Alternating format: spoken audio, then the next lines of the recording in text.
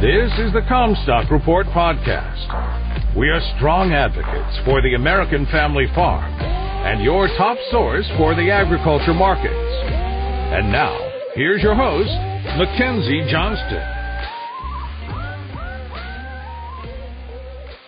This is Mackenzie Johnston with the Comstock Report. In 2009, Beyond Meat was founded. 2 years later, Impossible Foods was founded. Over the next 10 years, both companies made notable strides in the plant-based alternative meat sector, such as Impossible Foods launching the Impossible Burger and Beyond Meat becoming the first plant-based manufacturer to go public. Interest in plant-based meat boomed in 2019 when the products were able to find their way into grocery stores and onto restaurant menus across the nation. During that year, Burger King launched its Impossible Whopper and Dunkin' Donuts launched their plant-based breakfast sausage sandwich. The plant-based meat industry was ready to start a food revolution, and for good reason. The future was looking bright. Bullish investors were calling for plant-based meat to make up 15% of all meat sales by 2030. Demand for fake meat remained strong throughout the pandemic as prices were comparable to traditional meat. Like so many other products during the pandemic, there was a shortage of traditional meat in some locations. However, fake meat was still available, an option that some consumers relied on for a short time. However, when the pandemic came to an end and supply chains returned to normal, plant-based meat options began to struggle, and their struggles have yet to end. During the first week of February, Impossible Foods announced they will be laying off 20% of their employees. This is the third time in the last year the fake meat company has made cuts to its workforce.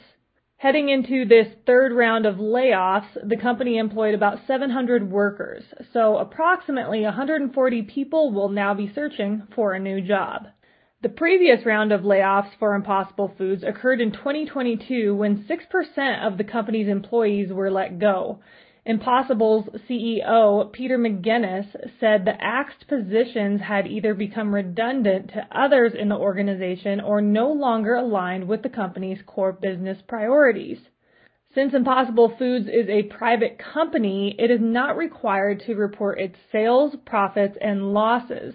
However, in an interview following the October layoffs, McGinnis reported company growth of 65 to 70%, a strong balance sheet, and a good cash position. He also stated there is plenty of room for Impossible Foods to grow, but for that to happen, his company, along with the entire plant-based meat sector, needs to do a better job of explaining to consumers why their products are healthier and better for the environment compared to traditional meat. October of last year was also a rough one for Impossible Foods' main competitor, Beyond Meat, as the company cut about 200 employees or 19% of their workforce. Beyond claimed the layoffs were needed to reduce operating expenses and target cash flow positive operations for the second half of 2023. 2 months prior, in August, Beyond Meat cut an additional 4% of its workforce. Year over year, the company's stocks have declined approximately 68%. In hopes of keeping the company afloat, Beyond is revamping its retail sales strategy to focus on 5 major grocers and also hiring a new marketing executive. So why has the plant-based meat sector not taken off as expected? First off, plant-based meat companies have yet to set a price point comparable to traditional meat. Even before inflation got out of hand, fake meat wasn't affordable for the average American. Today's prices make the product look like a luxury item. Secondly, for years, health experts have been pushing the importance of whole foods in a person's diet. Fake meat has numerous mysterious ingredients that many of us cannot even pronounce, making it an overly processed food. And finally, the taste and texture of plant-based meat is incredibly undesirable.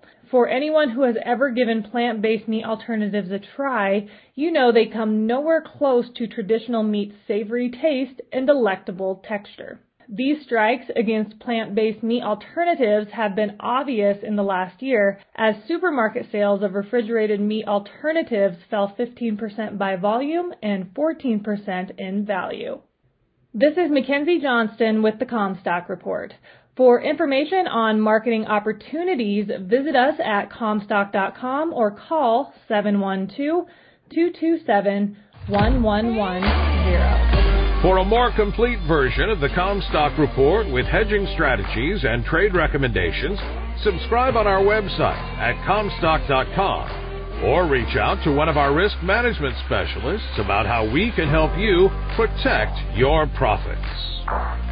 Futures trading involves risk. The risk of loss in trading futures and/or options is substantial, and each investor and/or trader must consider whether this is a suitable investment. Past performance is not indicative of future results.